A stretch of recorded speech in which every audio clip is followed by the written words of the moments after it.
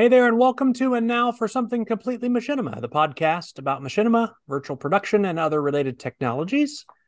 And this episode, we are looking at this is the going to be the third instance in a row, I think, where it's a machinima related to a game that we have not seen on this show very often.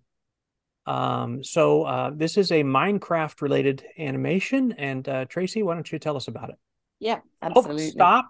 I'm not going to make the dumb move again. My name is Phil, and with me is Ricky, Tracy, and Damien.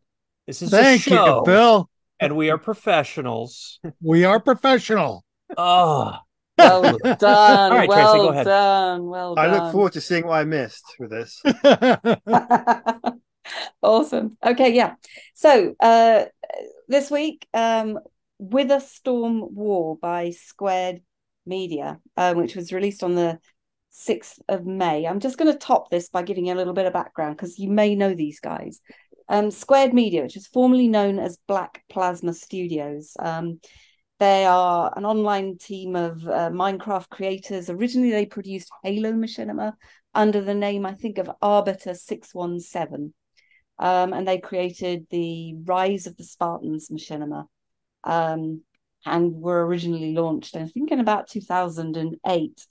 Now, eventually, these guys switched solely to animating Minecraft, and the studio made this series that they're quite well known for called Songs of War, which actually, super ironically, was cancelled in June 2020 after only one season. Um, um, Seemingly because a couple of the guys have left. They use Blender to animate the films, and I think that's quite important because we'll probably comment on the quality of this work. But it's Blender that they've used to animate it, even though it's Minecraft based. And they also make bloopers for all their animations. Now, Square Media, they have over 10 million subscribers and are actually one of the most subscribed Minecraft animation channels on YouTube.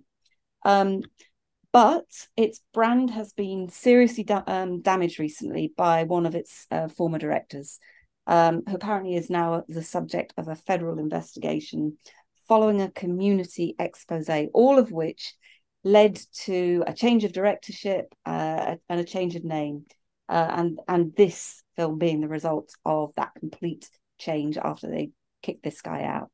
So, in spite of these difficulties, the channel I think is quite interesting because it's still hitting really high views. And this, as I said, it's the most recent film. Now, when I picked it a couple of weeks ago, it was at a view count of 1.7 million. And as we're Oy. and as we're recording, some 3 weeks after I first spotted it, it's at 2.1 million views. That said, its pre-expose December film was 17 million by comparison. So I think whatever's gone on, the brand has been massively damaged by some of the behavior. Anyway, it's made using Minecraft story mode. And before I talk about the film, there is just one quick thing that I'll mention for those not into Minecraft story mode. It's an episodic video game series developed by Telltale Games in collaboration with Mojang Studios. The game consists of a series of 13 episodes, which were released periodically. It centers around a particular character named Jesse, who allies with something called the Order of the Stone to attempt to save their Minecraft world. But in 2019, it as a game was no longer supported following the closure of Telltale Games, and the game itself was discontinued on the 25th of June 2019. So this exists long after the game, so to speak. There's also something else which is worth noting, because if you don't know the lore of this particular game, you're probably not going to make a lot of sense of this story. It's about the Wither Storm, and this is a kind of a destructive version of the Wither character in the Minecraft story mode. It basically works by sucking blocks and mobs to make it bigger and stronger, and eventually becomes this kind of giant tentacled monster with multiple heads that can kind of fire this tractor beam, and it attacks by shooting these blocks and then creating these kind of massive explosions. So much of what you see in here is actually gameplay. So the film, as I said, it's called With a Storm War, was released on 6th of May, and it's basically described as a cinematic boss attack on a kingdom where the prince must fight for his realm and his people. And what I was really impressed with in this, I have to say, is the sound design. With the start being set to music called The Beginning of an Era by Bonnie Grace, in case you wanted to know that, because unfortunately, the one thing you don't get any sense of is who the music should be credited to, because it's not on the video description or any of the YouTube channel content. Now, obviously, what we're dealing with here is just simple blocks, but it's the detail, I think, in these blocks that's pretty astonishing, hence me mentioning Blender. You could immediately get a sense of danger and threat and fear from these kind of Lego-like characters.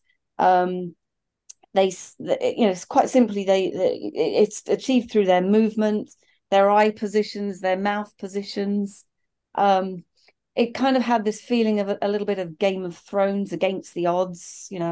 Our hero must release his army and overpower this kind of opposing faction, who I actually think is his brother, and basically use the power of, what were they? This sort of magic armor and these pet dragons in order to defend the people and kill this kind of monster, which grows to this astronomical proportions in this story. Yeah, I mean, there's not a single word spoken throughout the 11 minutes of the film. It's told entirely with soundscape. You can clearly see that there's ray tracing that's adding a certain level of depth to these otherwise blocky kind of visuals. But I actually chose it because of the high quality production values, because I think it's steeped in the game lore that it kind of represents. I think, quite frankly, it's no wonder these guys are at the top of their game. And on top of that, if you actually want to see something quite funny, they have created this bloopers reel, which is actually pretty funny. And that was released just a couple of weeks ago. So it's kind of smulshy fun without kind of any obscenity. As I said, I think the only thing I would have liked to have seen is better credits for the sound design and the music that's been used, because none of the work of others have been credited in this at all. And it's a pity, because the creators have such a big following. One would really expect them to take better leadership in ensuring that the community of creators is also respected. So that's my take on it. What would you guys say? I'm glad you explained the lore of the world, because when I played Minecraft, that creature did not exist. So I wasn't sure if it's something they made up or if it's something that later. So that makes a lot of sense. I do like the way that Minecraft, as you said, it's all blocks. And individually, the blocks mean nothing, but you can create all these kind of fantastic things if you've got the right imagination for it. And as you said, there's no dialogue in this film, but still, I found it really easy to follow the story without that. And I think we discussed that previously on other videos where there's been no dialogue, that it takes a great amount of skill to tell a story without any character helping to, explain the story or what's going on, to communicate that to the audience. You're just doing it visually. And I think they did it really well, especially in a game where it's blocks. So you don't necessarily have the same kind of detail as you would in some of the other films we've got this month, where you've got all the facial animation and you can do all kinds of complex things with the characters. When they're just really blocky characters, it's a lot harder, but they still managed to do it really well. And yeah, I was just really impressed by the amount of work that went into this. Ricky? I liked it. I thought it was a wonderful, fun film. I think it's pretty easy to see why these guys are so popular, because they make the film is very well crafted. It's pretty to look at, which is, didn't think I'd ever be able to say that about a Minecraft machinima, but it was very attractive. It was clearly, you could understand everything clearly. I enjoyed it very much to watch it. But I do have some quibbles. One is their choice not to have dialogue. And I can understand production wise, it's much easier because you don't have to produce any of that. There's no acting, there's no doing it. And they told the story very well without it, which is not an easy thing to do. However, when you choose not to have dialogue, what happens is that the film becomes all action. You don't get and there's no depth because then you don't have any sense of character differentiation. You don't have a sense of who the character is. So they solved the production problem, but they made their film kind of surfacey. And then if you attach that to the cliche of the plot, and I say cliche in a positive sense, most of what we watch in popular cultures are cliches and reworkings of the same stories. So I'm not denigrating any of that at all. And it's part of the appeal to a million people watching it. They can easily understand it. But if you add no depth to a cliche plot, it becomes all spectacle. And the spectacle in this case was great. You could really enjoy it and it was a lot of fun. But I missed it, especially compared to our last pick last week of Cyberpunk Don't Fall Down. That sense of feeling about the characters and everything. Don't Fall Down was a film that didn't quite have the same craft that this one does, but in a way, I enjoyed that more because it produced a feeling in me. This was just an amusing little pastry that was fun to watch and that was enjoyable, but it's not something that I would go back to personally. And that's my reaction to the film. Interesting. So, yeah, I'm a champion for silent film in a way. I think it can be a smart decision because our audience now is potentially international. So I think that as kind of a general purpose thing, one of the advantages of not putting dialogue in a specific language is that everyone's on the same playing field. I don't know if that was their intent here or if it was a kind of more of a production shortcut, like Ricky talked about it. Honestly, it could be either way. Both decisions are understandable. However,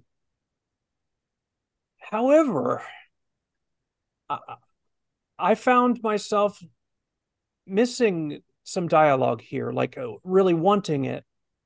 There, maybe because there were certain scenes in this film that traditionally there would be talking happening, that the talking would be the action of that scene. One guy comes and there's a group of others and he's spurring them into some action or whatever. And to do that with just some very simple looks and nods and stuff, it's like, you're not going to say anything. I found myself craving it in that regard. So I think that it kind of it taught me something about when you're doing silent film. I think that when silent film works well, it's because you don't have an awkward scene where somebody normally would talk and instead there's just somebody looking. You never have those scenes where someone would talk. It's all nonverbal, and I don't know how to pin it down, but I basically felt like that even though if it weren't for the fact that this story was, just a trope sandwich. It just, there's not a single thing in here that's not cliche is the term that Ricky used. Yeah, it leans on that heavily, like that you would recognize these certain story tropes. And I don't use it as a condescending term either. But if it weren't for that, or if they had wanted to tell a story that was more innovative, that had some new or surprising element to it, I don't know that they could have pulled it off without that dialogue. So I don't know. they made great use of the animations of the characters to, it wasn't that there was no nonverbal. There was. It was well animated. I did not realize watching this that any of the footage was from Minecraft Story Mode. I mean, it has the look of Minecraft Story Mode for sure. But I wasn't aware that Minecraft Story Mode was actually a moddable game. I always assumed that it was basically like a choose your own adventure book type of thing that you would play through. It was a pretty neat product. I was sad to see it go away. The main character was voiced by Patton Oswalt.